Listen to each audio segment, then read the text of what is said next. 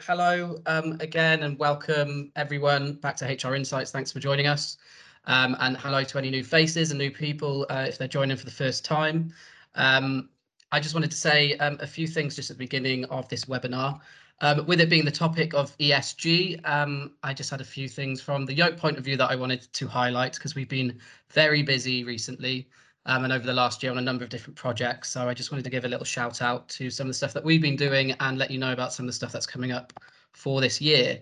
So some of you might have noticed recently on our social media channels and the press releases that have gone out, we had a campaign last year called Yokes Oaks.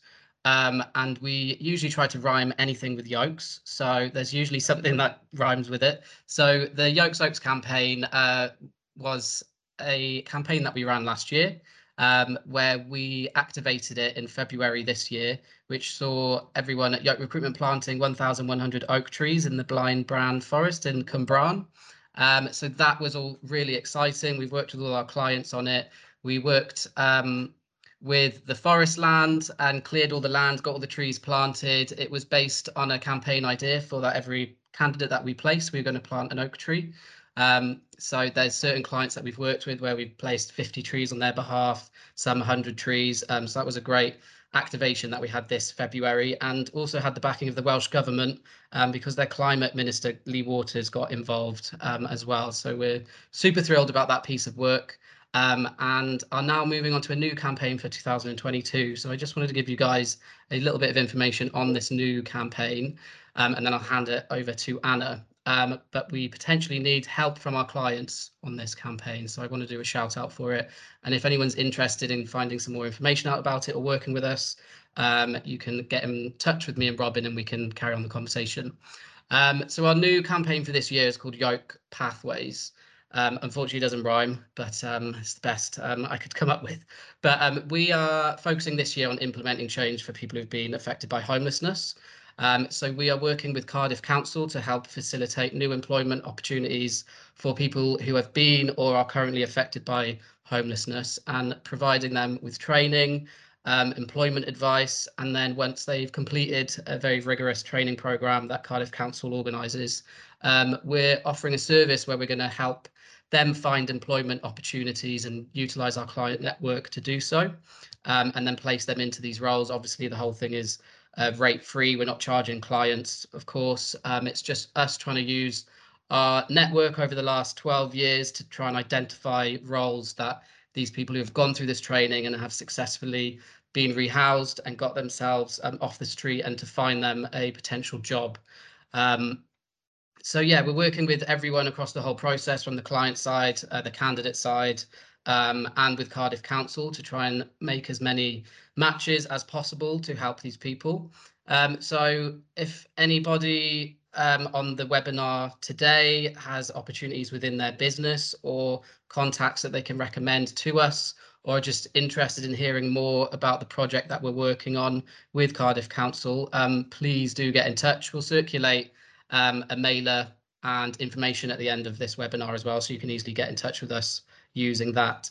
Another part of it, of Yoke Pathways as well, focusing on the homelessness campaign, is that we're working with Llamai, the Cardiff charity, which focuses on supporting those affected by homelessness, mainly women and children.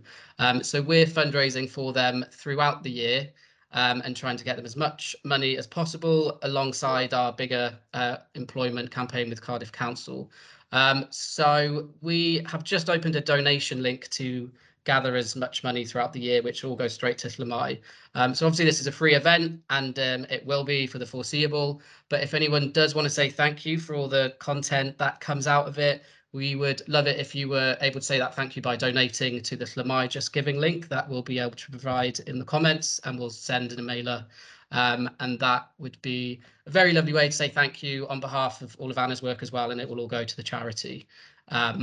So yeah, any donations greatly appreciated and received, and we will circulate more information about the wider Yoke Pathways and the work we're doing with Cardiff Council at the end of the webinar if anyone wants to speak to us about it. But yeah, thanks to everyone for joining today, and I will hand it over to Anna. Thank you very much, James. Good morning to everybody. Tony, I don't know how you always end up being the face that I can see first on the screen. It's lovely to see you again and see some names on the list that I recognise. Also, a couple of names that I don't recognise. So very warm welcome to those of you who've not been to one of these sessions before. Those of you who are old hats will know that I typically start the sessions by just talking about what's going on in terms of any case law or any updates that I think people ought to be aware of from an HR perspective, or even if they are a line manager. So the main thing at this time of year, and it happens every March, is that we find out what the value is going to be of various benefits and rates going forward into the next year. And because the retail prices index is quite high at 4.9%. We get a bit more of a jump this year than perhaps we've been used to in recent years. So the main changes happen on the 6th of April. So anyone who is mid-discussions with any employees about redundancies will need to bear in mind that on the 6th of April, the amount of a week's pay, or that cap, when we're calculating redundancy pay, is going to change from £544 a week as it is at the moment. It's going to go up to £571. So that has a knock-on effect then when we're calculating basic awards for unfair dismissal and the compensatory award for unfair dismissal. So the maximum basic award now goes up to £17,130 if you're somebody who's got 30 years service. And the compensatory award is going up from £89,493 to £93,878. But obviously that only affects high earners. Generally speaking, the compensatory award is capped at 12 months salary. So if you earn less than that figure, you're going to be capped at your annual salary figure. Statutory sick pay is going up from £96.35 a week as it is at the moment to £99.35.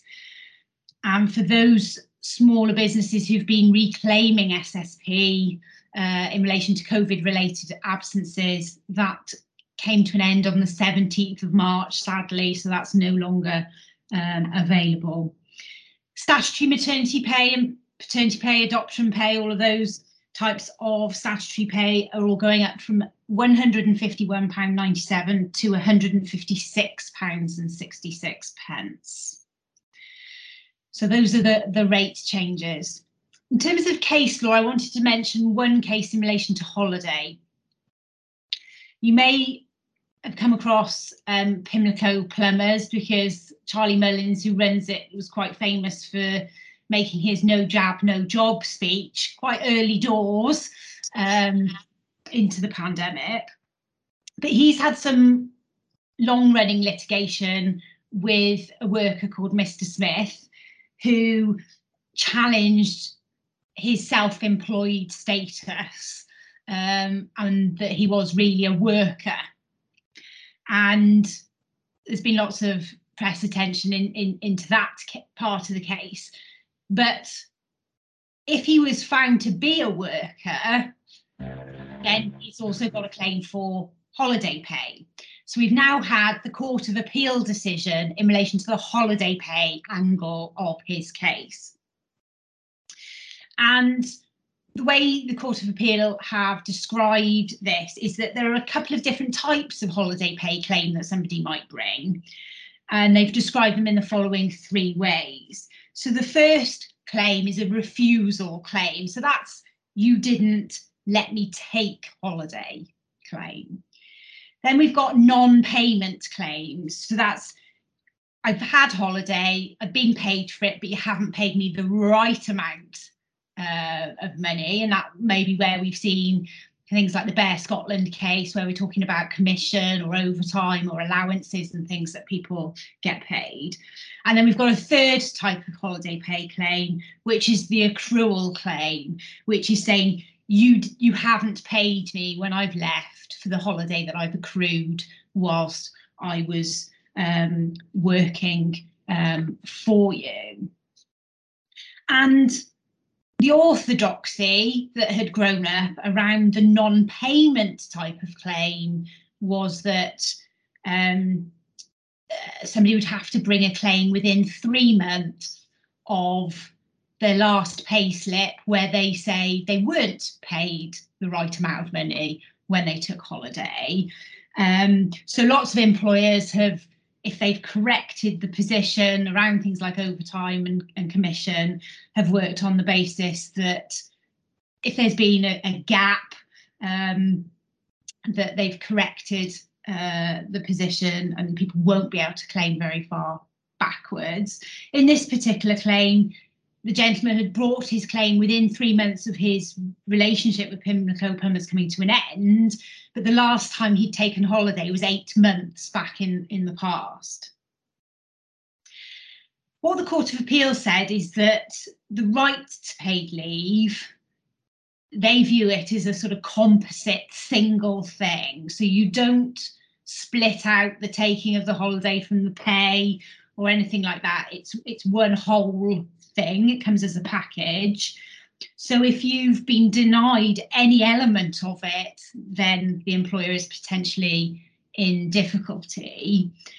And their attitude was pretty much, you know, if you haven't got this right as an employer, then, you know, you deserve to be in trouble. So because he'd been, as Pimlico Plumbers believed, engaged on a you're a self-employed person basis, of course he hadn't had any payment for any holiday. So even though he'd taken time off, never been paid for it. So once they determined he was actually a worker, his claim potentially went back for all the 6 or 7 years that he'd worked for Pimlico Plumbers. Now, one of the things that we tend to do in our contracts is say if you don't use it, you lose it. Or sometimes we say you can carry a few days forward. I was drafting a contract this morning where we were allowing 5 days to be carried forward into the next holiday year. This case now casts doubt on that kind of approach. And they've really encouraged employers, as has actually been the kind of direction of travel for a while in the case law on holiday, that employers really ought to be making sure that their employees are taking their leave. And they will look for evidence that you have been reminding your staff of their requirements to take leave. So do we, if we see people building it up and not taking it, do we talk to our people who are in that category? I know there are always some people who I don't understand who never take their holiday. Do we remind people on their pay slips about holiday? Do we give people text alerts if that's the way we communicate with them about it? So I think the courts going forward are going to be looking for employers to evidence that they have been doing everything they can to encourage employees to take their holiday. And certainly I was helping a recruitment agency within the last month change their terms and conditions with sort of temporary workers that were coming through their doors to really encourage those kind of workers to take their holiday as well. So have a think about what you can do in your business to make sure that people are taking their holiday, because of course from a legal perspective it's about health and safety, well-being. I'm sure we'll talk about that some more this morning. So that's why the courts are going in that kind of direction with this. So I just wanted to make you all aware of that this morning. Before we come on to talking about today's topic, which is ESG, let me see if I can get my slides to work. There we are. So what am I going to be talking about? I'm going to be talking about, firstly, what is it? What's it got to do with us in HR, or, you know, line managers as regards people? Some of the things that are going on bigger picture, because sometimes, particularly if you work in smaller organisations, things filter down from bigger organisations, things that are going on with regulators and sort of direction of travel in terms of, government policy and things like that. So let's have a look at how things might start filtering down. And then at the end, I'm going to talk through some ideas of things that we might want to think about. So I view today as a bit of a buffet. It's a smorgasbord of themes and ideas and things that I'm sure you will have been reading about. And the idea is not to be prescriptive and say, you need to do this or you need to do that. It's about you being able to pick from that buffet those things that you think might work in your organisation or might be something that your organisation wants to do more on. So it's an ideas session more than sort of typical legal stuff, if you like. So when we say ESG, these are what the initials stand for, and I tend to think of it as kind of doing the right thing, I suppose. Overarching umbrella. Interestingly, yesterday I got asked to deliver a session on business ethics, which isn't something that comes up terribly often. I think I've only ever been asked to deliver training on that twice. So I find it interesting that that was on the agenda of this particular employer, and they were starting to think about the sorts of things that we're going to be talking about today. So my first question to everybody is, has this been on anybody's radar? I have met my first person who has sustainability in his job title recently. It was in the car industry, interestingly. And he, somebody who'd been working in the business for a long time, but who has taken a sideways step into a project role to very much look at sustainability and ESG issues for his organisation going forward. And that was here in South Wales. It might be interesting for you to think about whether or not your organisation has set any environmental targets. Do you have a net zero goal in your business or your organisation? And what steps maybe have been started to be taken in your organisation around these issues? But I think what you'll see when I start talking about it a little bit more is that it can kind of mean whatever you want it to mean, which is good, because I think organisations can move at the pace that suits them. It means you can nibble off as much as you want to and work at the pace that suits you. The sorts of things I think are driving why are organisations even starting to think about these sorts of things. I think there's a kind of confluence of things that have happened that are driving this becoming a bit zeitgeisty. Of course, Me Too, Black Lives Matter, you will all know we've been talking an awful lot in the HR profession about diversity and inclusion issues. Those two movements really put spotlights, didn't they, on our employers really walking the walk on these areas, or is it just talk?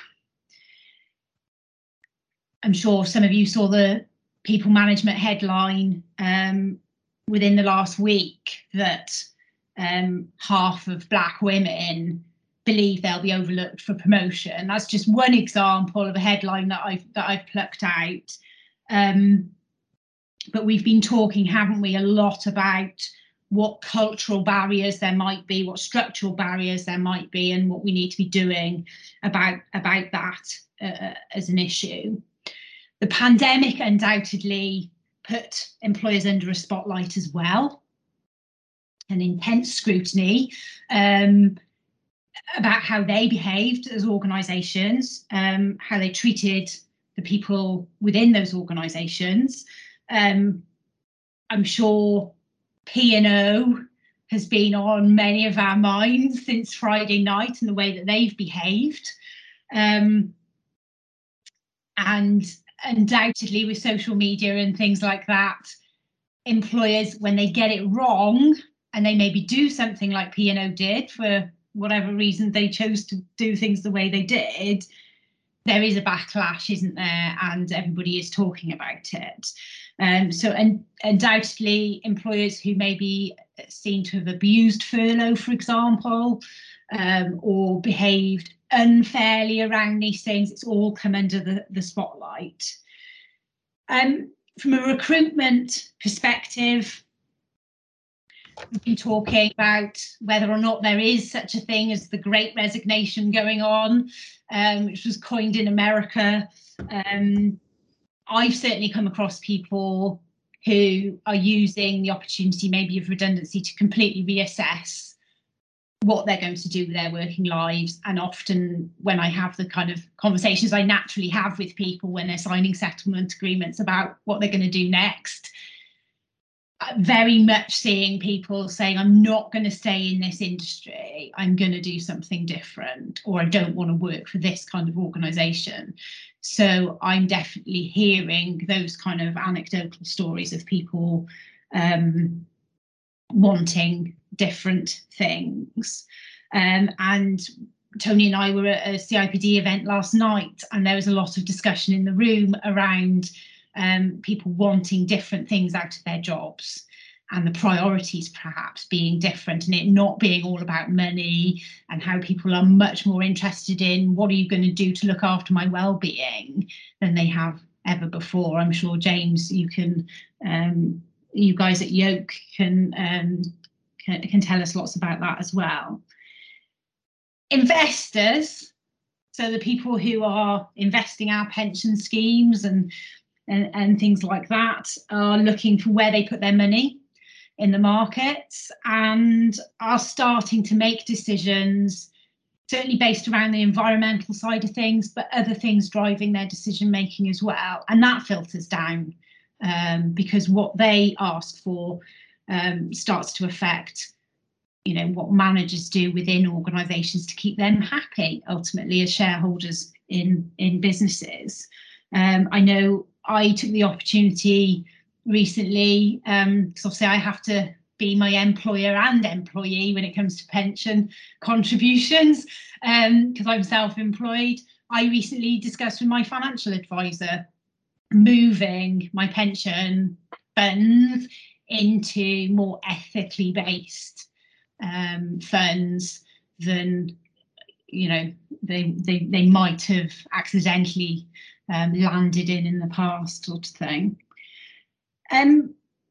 We've learned a lot about sort of toxic working cultures and attrition and turnover of staff in businesses. I've had a perfect example of this in the last year with an organisation where one person, the senior level, not the most senior level, but quite high level, has been responsible for a significant number of people leaving that organisation.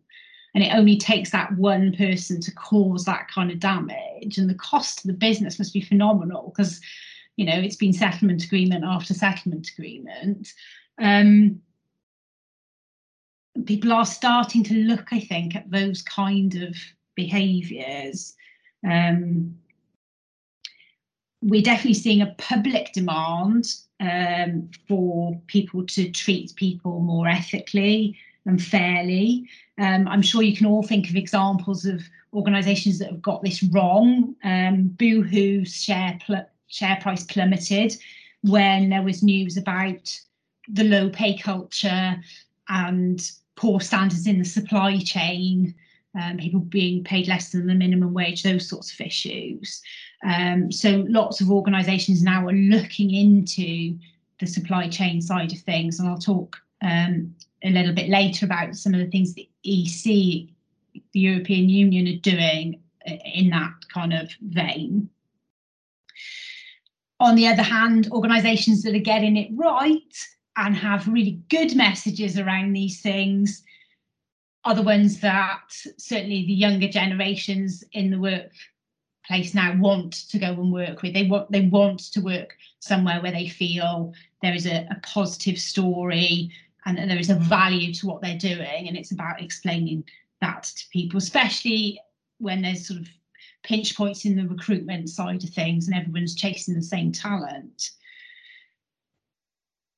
Caught my eye in people management again recently about women's involvement in businesses. There's been some studies done in France at various universities and business schools around where women are on boards, risk management in those organisations is better, is the kind of headline from those studies.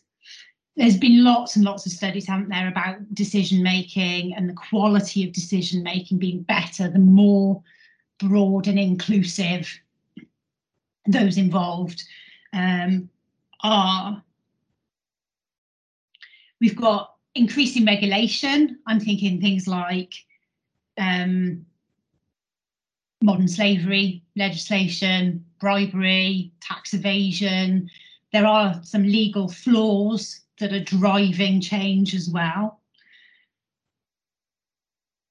And I think the war in Ukraine is having an effect, actually. Certainly in my profession, there's a lot of lawyers in the City of London who are having to look at who their clients have been in recent years and make decisions about, do we want to be involved with those particular people or not? So I think there will be lots of businesses rethinking their position. So lots of drivers going on, coming together, and you know, some of those might be more pertinent to you than others. So let's have a think on the environmental side of things. I'm sure you don't need me to tell you that we're supposed to be, as a planet, trying to avoid the rise in temperature becoming such that it causes all sorts of knock-on effects.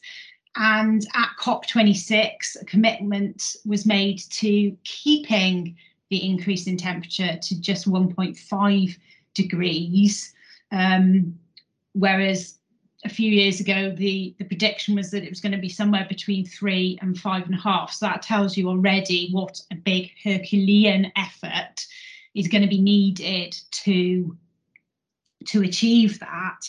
It means phasing out coal completely across the planet.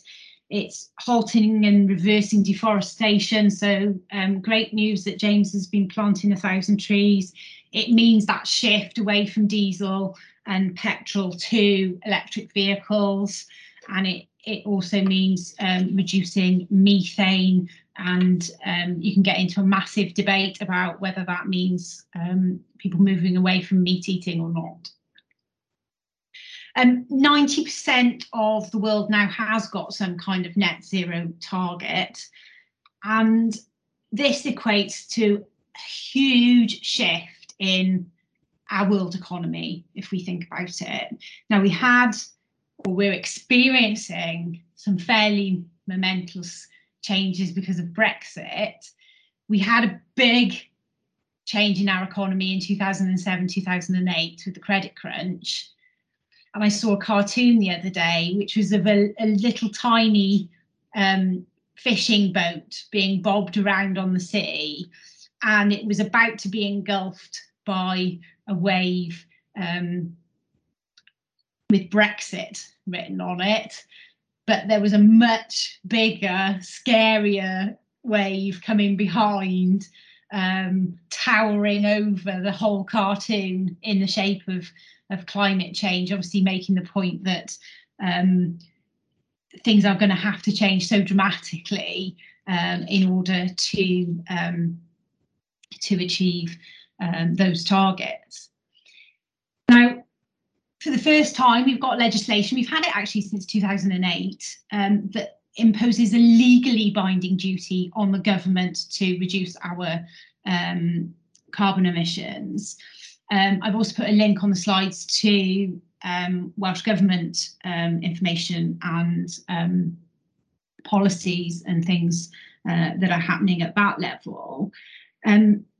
So for a number of years now, there have been sort of big government projects looking at different parts of the economy and things that need to happen in those areas. So construction, for example, as one area, on what commercial buildings might need to do. So things like how we shift from current forms of energy use to new forms of energy, or ensuring that waste energy in manufacturing processes like heat, for example, is generated and is just allowed to evaporate at the moment, how we can start to harness perhaps that as a new form of energy, for example.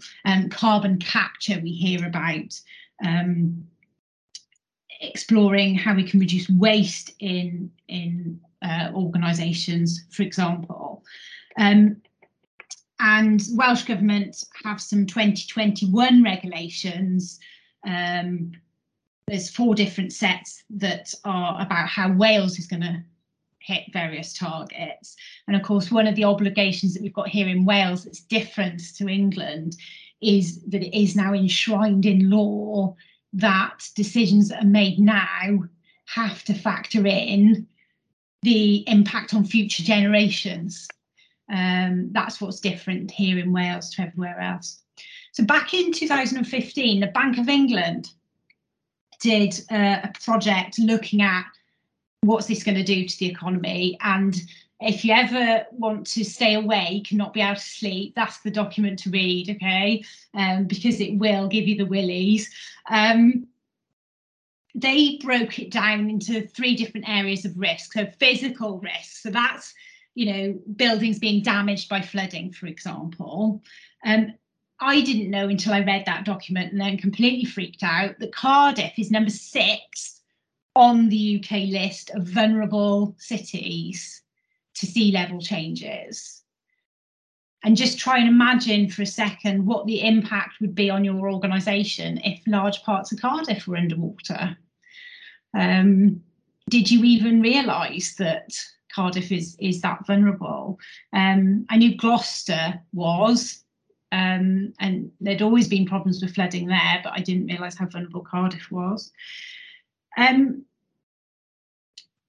Even if you're not near water, and that isn't going to be an issue, we are all going to start seeing the impacts of our insurance being more costly, of energy becoming more expensive. We're all experiencing that already. So all these things are interlinked. They also looked at economic transition risks. Now this might be, you know, if it's obvious if you're a car manufacturer and everyone's shifting towards electric vehicles, then it's going to really impact you. But there are predictions that all businesses are going to be impacted. Again, it might be costs going up because carbon pricing is going to increase costs. It might be that the technology that's used in your industry is going to change. The revenue profile in your organisation is going to change. So lots of things that they've identified could affect organisations there. And then they looked at what the litigation risks might be. So that might be effect on insurance profile or other litigation risks that come out of it, as well as other things like access to resources becoming more difficult, things in supply chains. I got asked to quote for a piece of work for a government department here in Wales the other day, and a big part of the tender process now was talking about what my ESG policy was. So I had to write one. Luckily, I had the kind of ingredients for it already somewhere. I just had to put it together, really. So reputational risk is on the list. In terms of organisations that don't change quick enough, becoming out of step perhaps with what their customers want. and organisations potentially having stranded assets like their diesel vehicles on their balance sheets. In terms of comparing the level of the shock, if you like, to the economy, to something like the 2008 banking crisis, or even the COVID pandemic that we've just been through, they agree that it dwarfs those things. So they put together the Task Force on Climate-Related Financial Disclosures, which has basically made recommendations how businesses can survive and thrive in different scenarios. And it started to filter through into things like accounting standards are being looked at. You can expect your quality standards, the menu that you have to show that you do various things to get that standard is likely to tweak and alter, as these things always do. I'll be expecting my Lexel accreditation, for example, to start asking me questions about what we're talking about today. Now, I don't know if you've ever thought about waste in the UK and whether households make more waste or if business makes more waste. Business in the UK is responsible for 41.1 million tonnes of waste every year. Households create 31 million, so it is business that is responsible for more of that.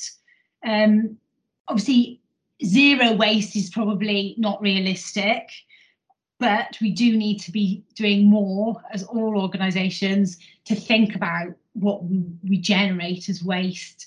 And I would advocate looking at waste in the broadest terms. It's not just about what we do with our cardboard recycling. Are we wasting our time and our energy resources, as well as creating things that may be going to landfill at the moment? Globally, lawyers are starting to mobilise, as always happens with these things. I've put a link to a Radio 4 programme that you might want to listen to, which I think talks you through some of the legal challenges that have been brought in Holland against companies in respect of them not doing the things that they should be doing to achieve their net zero goals. So I think it's only a matter of time before we see that kind of behaviour shifting here. And there was an exercise last year where 650 lawyers got together across the globe and held a sort of hackathon type event to start thinking about what kind of clauses do organisations need to start thinking about in their contracts and when they're interacting with each other to help achieve net zero goals. And they've come up with something called the Climate Contract Playbook, which is available for free online, and you can access it and you can raid that pantry for anything that might be useful to you. The clauses that are there are mainly going to be of interest to things like procurement colleagues. But there are a couple of HR related ones, and I'll tell you about them as we go through this morning. So that's a real gallop through thinking about the environmental side of things. It would be interesting to reflect to what extent in your organisation it's on people's agendas. Have you set up some kind of working group to start thinking about it? Are you harnessing staff interest? Because there will undoubtedly be employees who are wanting to see your organisation doing more. From the social side of things, I view this as about what our impact is as an organisation both on our own employees, our own staff, but also wider society. And the sort of key themes that come up in this area will undoubtedly include diversity and inclusion that we've touched on already. We've seen, haven't we, for the largest organisations in recent years, a move towards things like gender pay reporting. There's been a debate about whether ethnic pay reporting should also happen. Interestingly, the government have kind of confirmed recently that that ain't going to happen. But I think there are organisations that are going above and beyond what the legislation says and going, actually, you know what, it is no good that the TUC were pointing out last week that women are working 56 days of the year effectively for free compared to their male colleagues. It is no good if we have got people from ethnic minority backgrounds reporting that they are paid less than their colleagues, and starting to look at these issues, not only because of gender or race, but also thinking about things like disability and social mobility as well. Definitely seeing more employers thinking about how they can recruit people from areas and backgrounds that perhaps don't typically think of their organisation when they're thinking about jobs, whether that's outreach to schools, whether it's projects like James was talking about. I know the CIPD in Wales have got a project on at the moment about those sort of hard to reach places, people who've left prison, those sorts of things going on. And, you know, we see all the time, don't we, in people management about some of the statistics I was reading recently that they think the pandemic has made social mobility worse, and that lots of young people are checking out what employers' records are on diversity and inclusion when they're making their decisions about where they want to go. So, you know, if your organisation doesn't look like what they want, they're not going to come to you. The pandemic has undoubtedly highlighted, has it not, in our society where there are gaps and where we may not be getting it right. And I'm thinking in terms of sick pay, particularly. I mentioned the value of sick pay has just gone up, or is going up next month. But I don't know how any organisation can really these days justify only paying people SSP if they're sick. I think it's so low compared to the cost of living now that we have to start asking ourselves, is that the right thing to do? There's been a lot of criticism, hasn't there, in recent years about the kinds of contracts that we're coming up with in the labour market. Thinking of the gig economy, we've had all of these cases, haven't we, about Uber and cycle couriers and various things. You know, are we creating good jobs that give people the stability they need, or are we creating a type of work that actually isn't a sustainable model? And we need to be thinking about that. One of the big trends that's happened in the last 20 years has been the outsourcing of lots of roles, you know, your cleaning or your facilities maintenance or, you know, whatever it might be, so that your organisation can focus on its core purpose. What thought have we really given to what kind of jobs that has created? Or actually, when we think about our purpose as organisations, would we prefer to have those kind of jobs back in-house where we've got more control over how people are being treated, etc.? Just chucking those thoughts out there. Undoubtedly, the ratio between pay at the bottom and pay at the top of organisations always comes into this. I'm sure you're aware now that organisations that have got more than 250 employees have to report now annually on that ratio. And it's the sort of things that investors are starting to ask questions about. There was an outcry during the pandemic about some organisations taking furlough money or asking staff to take pay cuts, and perhaps the senior management weren't. I mean, I'm proud to say that as far as I can see, a lot of my clients, if they were asking staff to take a pay cut, the senior managers were taking a pay cut as well, so that it was seen to be done fairly. It's those sorts of issues that we're talking about. Work practices are also coming under scrutiny. We've got a big debate about, should we have this right to disconnect that some of the European countries are putting together legislation on. And ultimately, I think we do need to protect people.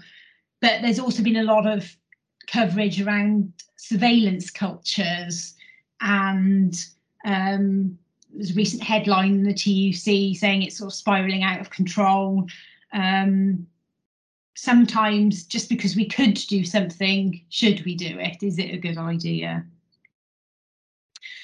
We're all talking about hybrid. We're all talking about how we make sure, for example, people who do work remotely have the same opportunities for promotion and to get work and things, training, as maybe colleagues who are present. And we're all battling with how we deal with those issues.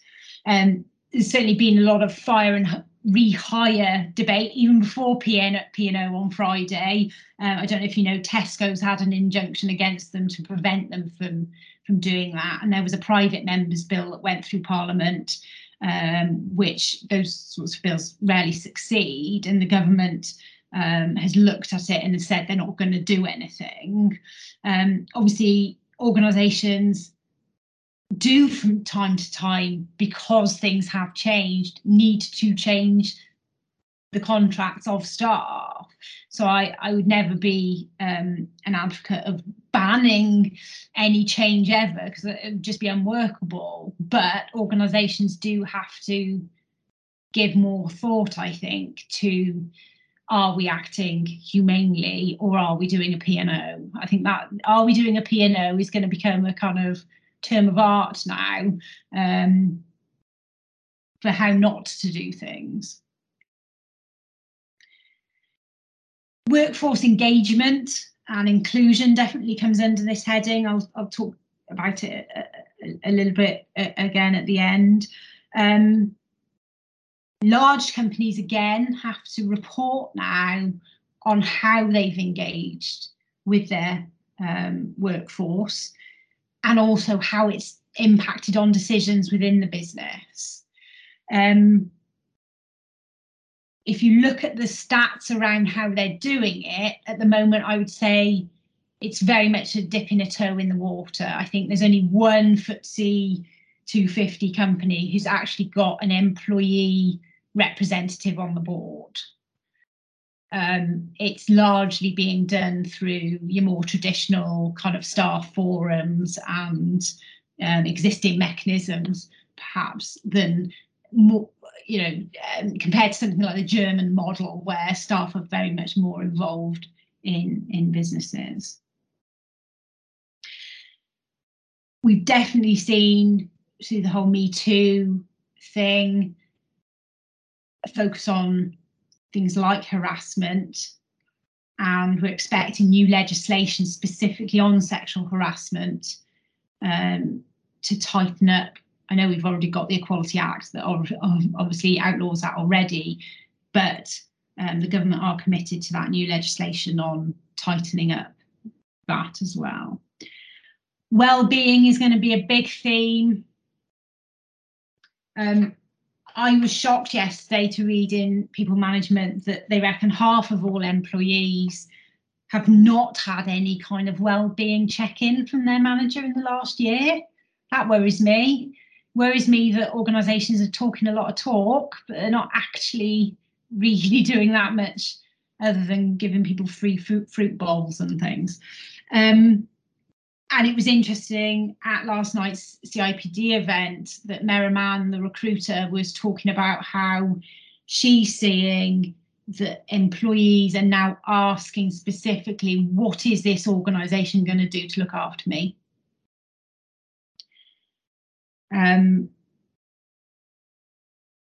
I find it a little bit frightening when I'm talking to managers about managing sickness absence issues, how few people have ever heard of the stress, health and safety exec, stress management standards, the risk assessment for stress, whether or not their organisation has their own stress-related risk assessment documentation.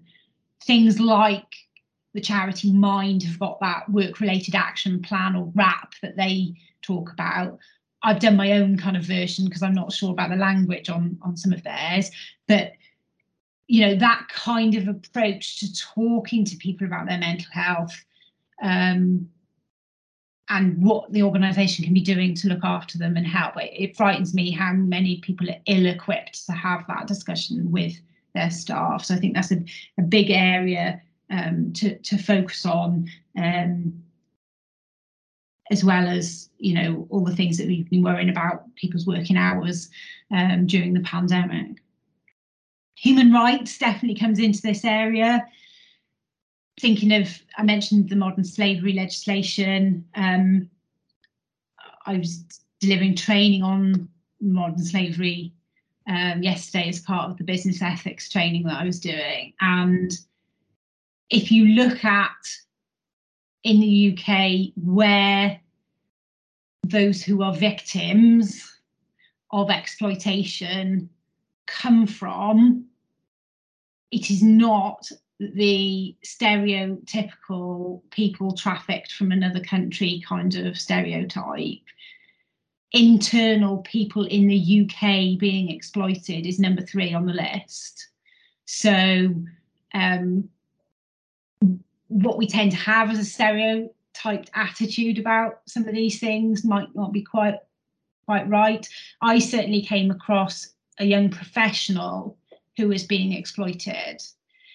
He was a Chinese architecture qualified student who'd been brought over to the UK to work, he thought, in a plum job with a recognised name in architecture in London, along with a number of colleagues from various locations in the world. But essentially what happened when they all got here is they weren't being paid the salary that they'd been promised. So they were vulnerable because they were away from their family. There was a deep shame involved, not being able to admit that they'd been duped in this way. And they were being exploited by this person who, to the outside world, was a big sort of hero of his profession. Luckily, it was through a client knew of this person and had been working with him on a project and became worried about him and him not being paid on time and things like that. And we were able to get him in touch with the proper authorities and support, because of course his big fear and the reason why he couldn't say anything to his employer is his visa to be here hinged on the job. So he was too afraid to say anything in case he got sent back home, and then would have had the shame at home of having to admit what happened. So it can infiltrate any part of society. I'm also thinking about human rights in the wider sense, about things like privacy and respect for family life.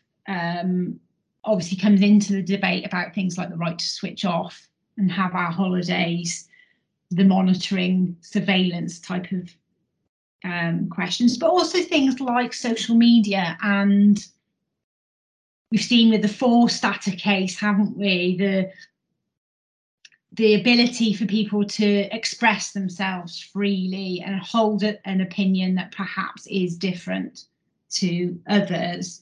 The Maria Forstater case, if you remember, was the lady who J.K. Rowling got into big trouble for supporting in her belief that gender was a clear-cut binary thing and you couldn't be anything else. And the courts, of course, have said that we respect everybody's views on these things. So she shouldn't have been detrimentally treated for holding those views. So employers are having to juggle competing views on these things.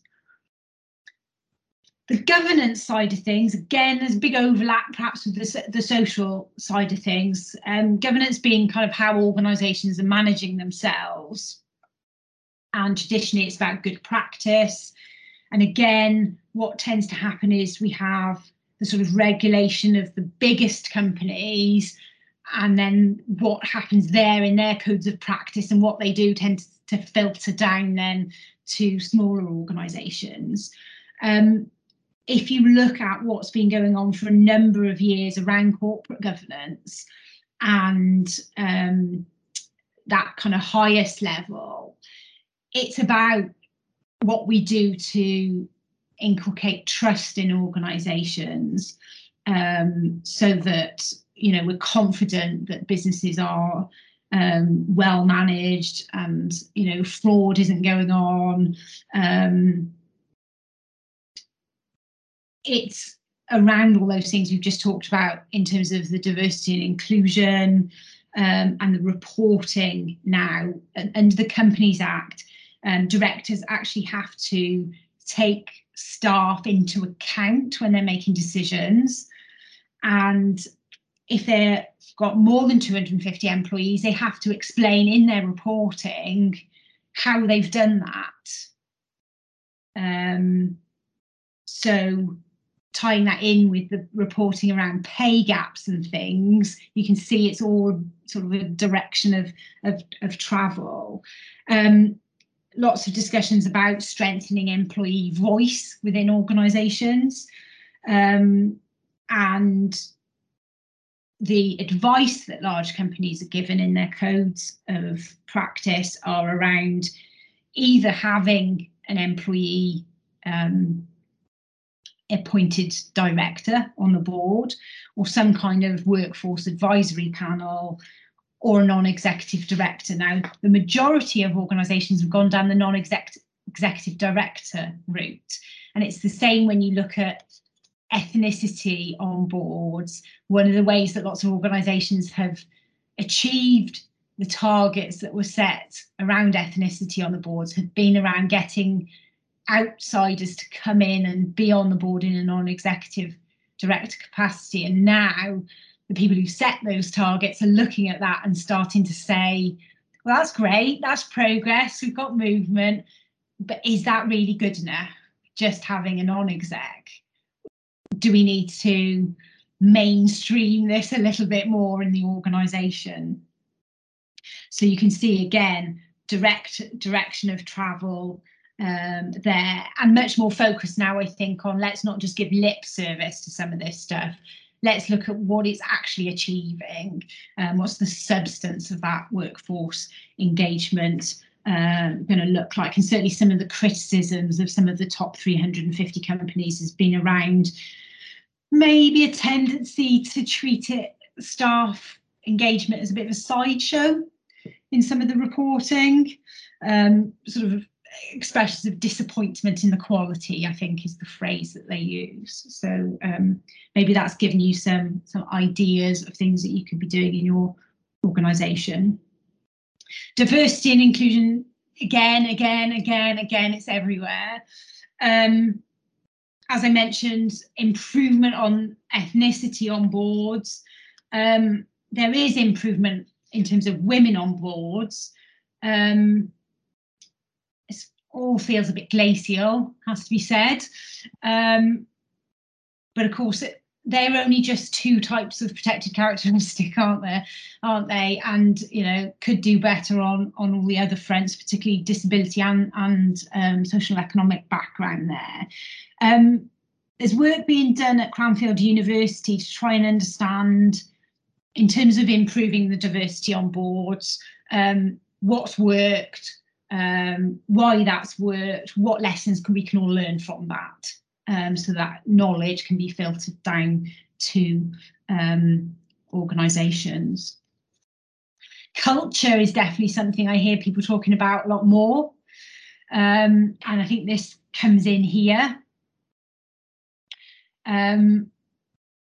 It's no good having our values or our purpose, the things we say on our documents on our website and things, if actually at the lived experience level in the organisation there's a mismatch. I recently came across an organisation where they had a really good flexible working policy in place, but we had managers who weren't letting staff use it. So it's what can we do now to, I guess, seek out and filter out those kinds of lived experience issues. Whistleblowing definitely comes in here, and a lot of store put in having decent whistleblowing policies and procedures. You'll remember there was a big furore in Barclays a few years ago where somebody had whistleblown about something, so they had a concern. It wasn't about them that they raised, and I think the chief exec at the time pretty much ordered his minions to seek out, because they didn't know who it was, to seek out this person, you know, hunt them down, and we'll hang draw and quarter them in the car park. Now, whether that has contributed to that person no longer being the CEO, I'm not altogether sure, but they're not there any longer. You know, lots of criticism around that kind of behaviour, and you know, modern day organisations being much more alive to the fact that to have a decent culture in any organisation, you've got to have a really good functioning whistleblowing system within the organisation, so that you can find out if there are problems that you need to know about. And certainly as far back as, you know, David Cameron and Matthew Taylor's review of what was going on in the economy and his focus on the gig economy at that time, lots of discussion about responsible business being the phrase, again, direction of travel stuff there.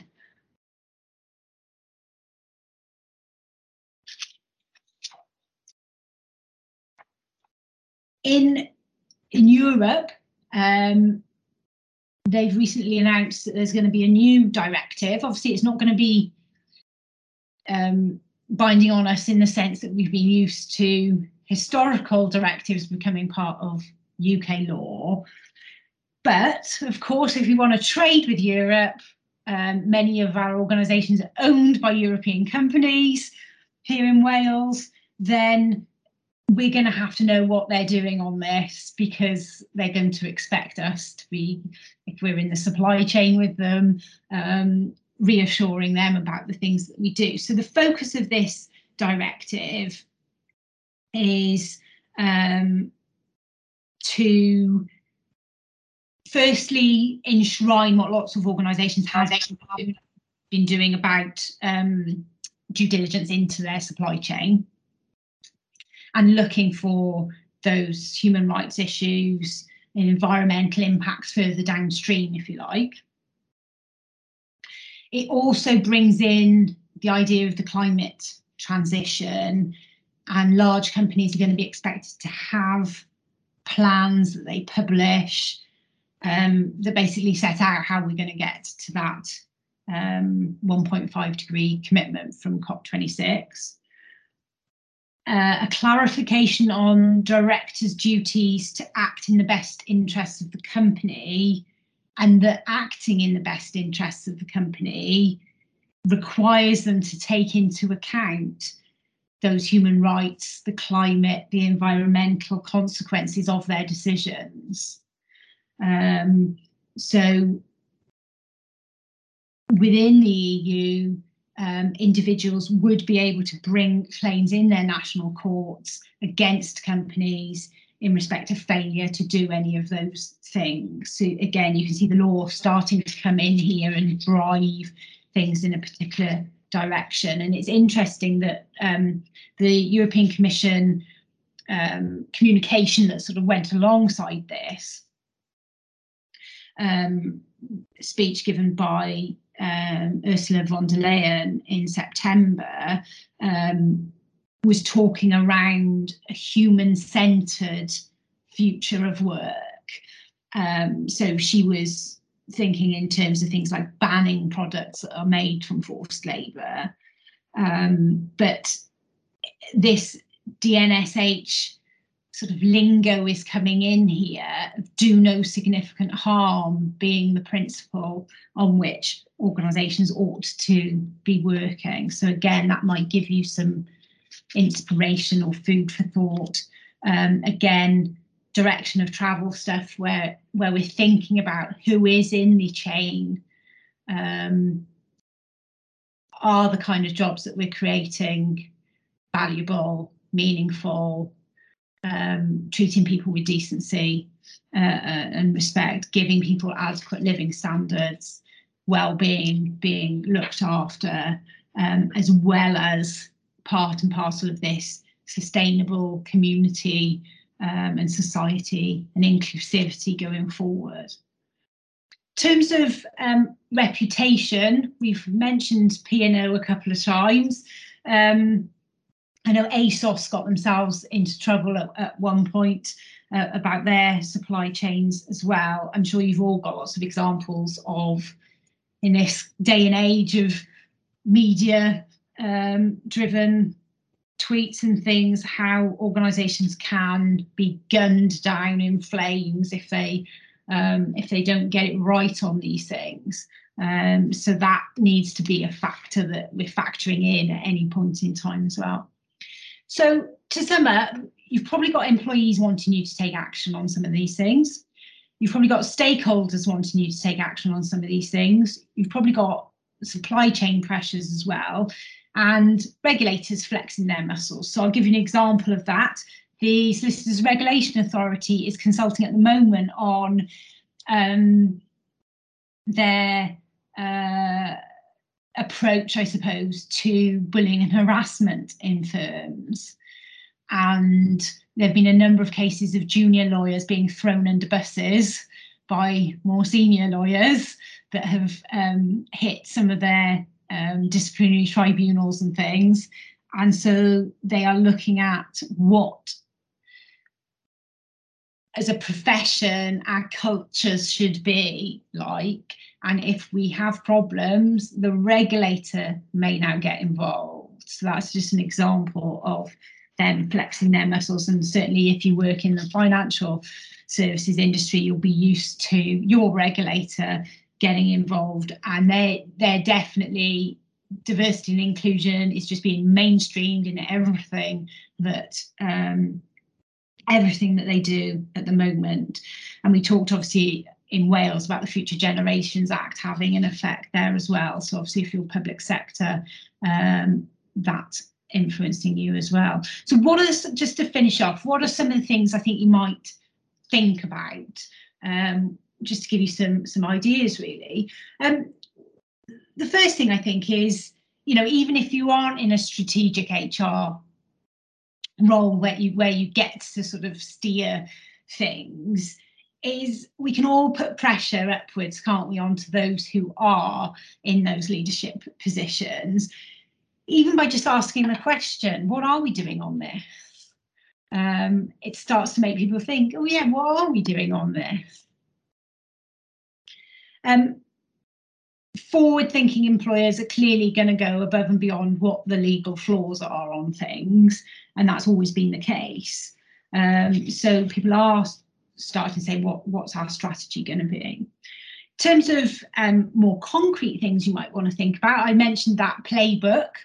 Some ideas in there around clauses to put in your corporate social responsibility policies, around things like sabbaticals, garden leave. So, typically somebody's on garden leave, we expect them to be at our beck and call, even if we've sent them home, just in case we need them to answer something. But actually, might we use those opportunities for people to go and do some volunteering, work on an environmental project, go and plant trees for James. Those sorts of things was one of the ideas that came out of that hackathon that I mentioned. Can we actually engage our staff in a project and gather their ideas around sustainability, around diversity and inclusion? You may have already got various groups that are championing certain issues. It might be a project around waste.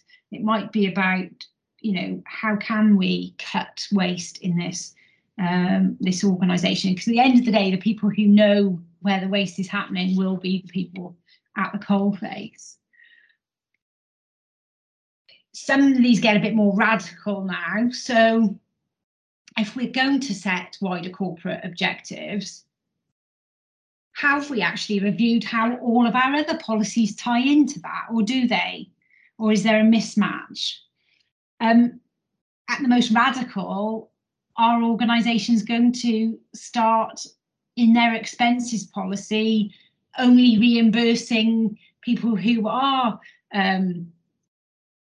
using public transport or electric vehicles or cycling or walking, or, you know, are we going to penalise perhaps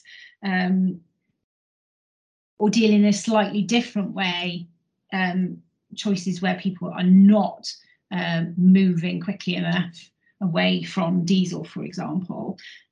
Are we encouraging people to use the Teams and the Zoom rather than travel to meetings? Do we have criterion about when is a face-to-face a good idea? I'm sure you're aware government policy here in Wales is that by 2030, 30% of us will be spending the majority of our time working either from hubs or from home, from a planetary perspective. Are we encouraging people when they are buying sandwiches at lunchtime to do that in a sustainable manner? Or are people being reimbursed for buying plastic knives and forks?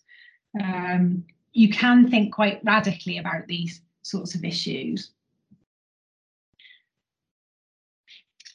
Dress codes is another example. We all buy uniform for our staff. Where's that made? What's it made of? Might not be the cheapest to buy products that are ethically made and are recyclable and things like that, but I'm starting to see corporate wear that is made with recycled material, for example, coming on sale. So lots of issues you could think of around there.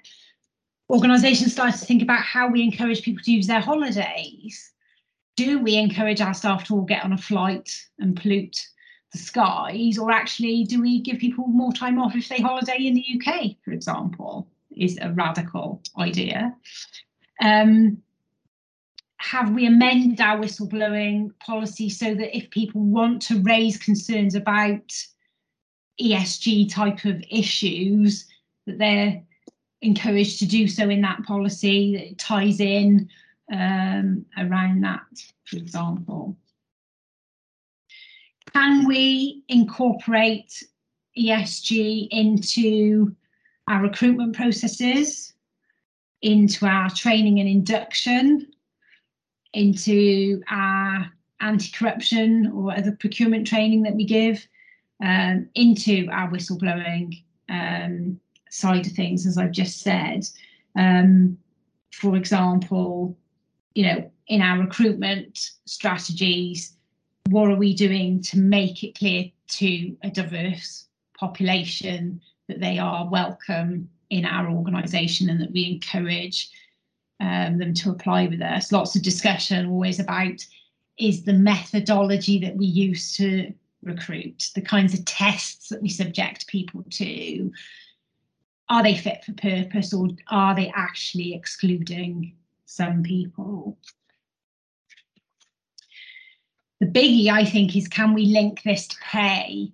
You may know Alcoa They were down in Swansea. 1/5 of executive pay in that organisation is linked to hitting goals on this. And it's that old adage, isn't it? If we measure it, it's more likely to happen. So by making that link, those leaders in that organisation are much more likely to drive the change that organisation wants on it. So it may be thinking about our bonuses, reducing the pay gap. I mean, you name it, you could tie pay to lots of different things, but ultimately, are people only going to change radically when it comes to the environmental side of things if they feel it in their pockets? I don't know. I went the longest I've ever been in my electric car yesterday. I didn't break down. So that was an adventure. Are we setting ourselves challenging targets on this? Again, that old adage about what gets measured getting done. You're probably already measuring equal pay. Are you measuring ethnicity pay gaps, age pay gaps, disability pay gaps, for example? Sometimes if we're not looking at the data, then we're not even going to know where we're starting from. Can we set ourselves targets around financial security of our staff? Can we look at sick pay in our organisations? Can we have meaningful targets around wellbeing and what our staff are telling us if we survey them about their wellbeing and things like that? I've been reading this morning a little bit about 4-day-a-week working, because I'm writing a lecture around flexible working and hybrid working for other solicitors, and reading about a company in New Zealand that when they went 4-day-a-week working quite a long time ago now, they found that their stats on well-being went through the roof, as well as profitability increasing in the business. So lots of organisations are trialling that kind of arrangement at the moment, although I think early indications from some of the studies that are going on is that if you don't think very cleverly about the work and the workload and what it's important for people to be achieving, you can actually overload people, because if you're trying to stick a pint pot in a quart pot, then you end up with stressed people. So organisations are going to have to think carefully about those sorts of issues. We were talking last night at the event about it was somebody mentioned on the training I was doing yesterday, was mentioning a programme that's obviously based on Amazon and the warehouse and the conditions that people are working in. I was also on a CIPD training session recently where somebody mentioned the output in their factory was, spitting out a product once every 12 seconds. And I just thought about how we're not designing jobs for humans. We're designing jobs kind of for expecting our humans to be like robots and not get stressed by something throwing something at them every 12 seconds, or having to walk hundreds of miles in a warehouse to beat the clock or whatever it might be. And just because we can work in those ways doesn't mean we should be working in those ways. And I think we need to think about our job design at the same time. Can we use our purchasing power? So that is looking at our supply chain and who we do business with and how we can influence things, even just by asking the question of organisations about what they're doing on ESG. Little by little, it will become a virtuous circle. And can we audit where we are on this issue? Because again, like measuring it, that's another area where it tends to affect change. So I'm going to Oh no, sorry, there's one more. Beefing up your whistleblowing, as I said. And I think training managers, I often come across managers who wouldn't know how to spot a whistleblowing complaint if it smacked them in the face, and therefore it's not reacted to properly when it comes in, and then the employer gets exposed to detriment claims, because it's really easy for the employee to say, well, I raised a concern about, I don't know, COVID safety with this person on this date, and then this happened to me after that. I wasn't allowed on the training, or I was sent out from a meeting, or I didn't get promoted, or and they can go to town on what the detriments might be. I'm reading a really interesting book at the moment that's on the bottom of this slide, which is, so Charlie and his wife Anne, journalists in New York who, beginning of the pandemic, moved to Montana and had to, you know, start homeschooling and all the rest of it, and became so stressed by the working from home piece that they decided to do research into this whole area. So the book is about how we go from, you know, that what we've all had to put up with in the pandemic to actually something that works for our mental health. So I'm only about a third of the way through, so I'm on the problem at the moment, not the solution. So I'm hoping to find out what they suggest the solutions might be. So I definitely recommend that. I've also put some more information there in terms of climate change, etc.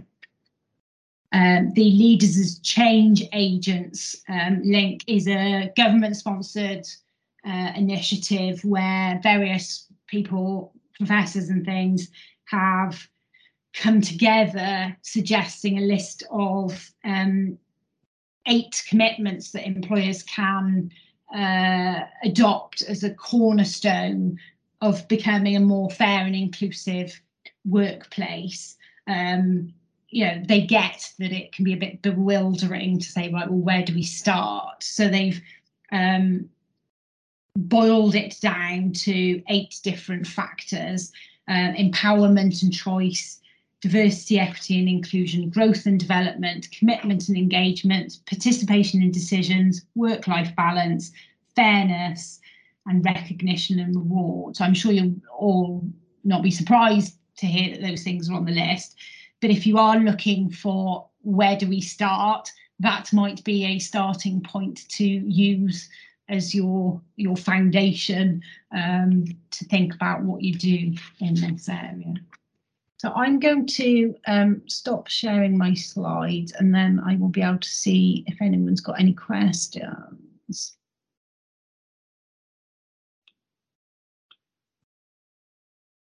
So please feel free to take off your, put your microphone on and ask a question if you've got one.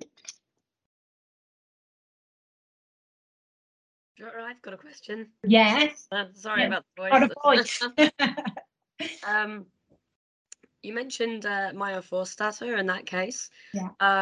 So where would employers sit with that? Because that was to do with hate speech and the way she treated transgender women. So I'm pretty sure in the case it was that, yes, you can have these opinions, but you cannot, you know, be awful to a marginalized group. So where do employers sit on that in terms of ESG? Yeah. So the way, you're quite right, the balancing act that the law tends to do is to say you're perfectly entitled to have your belief. Nobody's going to say you shouldn't have that belief. You can believe what you like. Where the law becomes interested then is what you do in terms of your conduct and behaviour in connection with that. So that's where your typical employer will have a policy about treating everybody in the workplace, for example, with dignity and respect, so that if somebody is behaving in a manner in the workplace which is causing offence to other people, they can take action where they're not challenging the person's right to hold the belief, but they're talking about how they manifest that. So classic example through COVID has been, today, for example, is the day that people are thinking about loved ones that they've lost to COVID, 23rd of March. Lots of people are gathering and lighting candles. I think there's a ceremony in Cardiff tonight. There's one in Swansea as well. Employees who may have been deeply offended by the colleague who said, I'm not getting vaccinated, I don't believe in vaccination, it's all a hoax or whatever. We've had all those kind of clashing beliefs. It's about the employer being able to say, right, you can have your belief, but what you can't do is behave in a way in the workplace that's upsetting your colleagues. And that gives them then the ability to tackle people if they are offending everybody else. Does that make sense? It does, yeah. Thank you. So I had a question which you've kind of covered, but on so you mentioned the carbon reduction plans. Do you have any advice for like first steps of getting that underway within a business and how you kind of get that built from the ground up, I guess? I guess my advice would be do your research, obviously, what's available, what support's available, but make it employee-led as well, so that the ideas are generated. There's no point imposing a solution from outside. It's got to be something that's going to work in that organisation. So it needs to come, I think, from staff and ideas coming together. We saw in the pandemic us make a huge shift because we had to. So we know we can do these things. It just requires a different way of thinking, and so I think an employee-led approach, I think, would be my suggestion. Okay. The next event, we haven't fixed the date for it yet. It's likely to be in June. Yeah. The reason why we haven't fixed the exact date is Leonard Cheshire, the disability charity, are likely to be involved. I'm going to focus on long COVID as a potential disability and thinking around that as a topic area. I know the Commission for Equality and Human Rights has recently come out and said employers should be treating long COVID as a disability. Obviously, there's no case law on that yet, but let's have a look at that issue. And Leonard Cheshire will also be talking to us from the perspective of the employee side of things and sort of lived experience as disabled employees. So that ought to be very interesting. And I know because it comes up all the time in sickness absence management, you guys can never get enough on that topic, so it should be a good event. Yeah, definitely. So yeah, we're looking first half of June, I think, at the moment, but we should be able to confirm it tomorrow actually, and then we can add the new event and sign up into all the materials that we circulate after this one. So yeah, we should be able to send all the stuff out hopefully next week. Just me and Robin need to just get it together. So yeah, we just need the time to get it all written up and get it all sorted, and then we'll email it over to everyone. And then I think we're aiming for a face-to-face in September. Hopefully, yeah, that's the goal. So if anyone's got any topics that they would really like us to cover off in a face-to-face session, then I'm sure James will give you the opportunity on the feedback to him. So do let us know, because we prefer to deliver subjects that you've said you're interested in. So yeah. There we are. Cool. So thank you very much, everybody, for attending today. It's amazing how time flies when I'm rabbiting on about something. No, thank you as always to Anna as well, and for covering all of that. That's great. And yeah, we'll circulate everything to everyone hopefully next week. Okay. Have a good rest of the day, guys. Awesome. Thanks all. See you. Bye. Bye.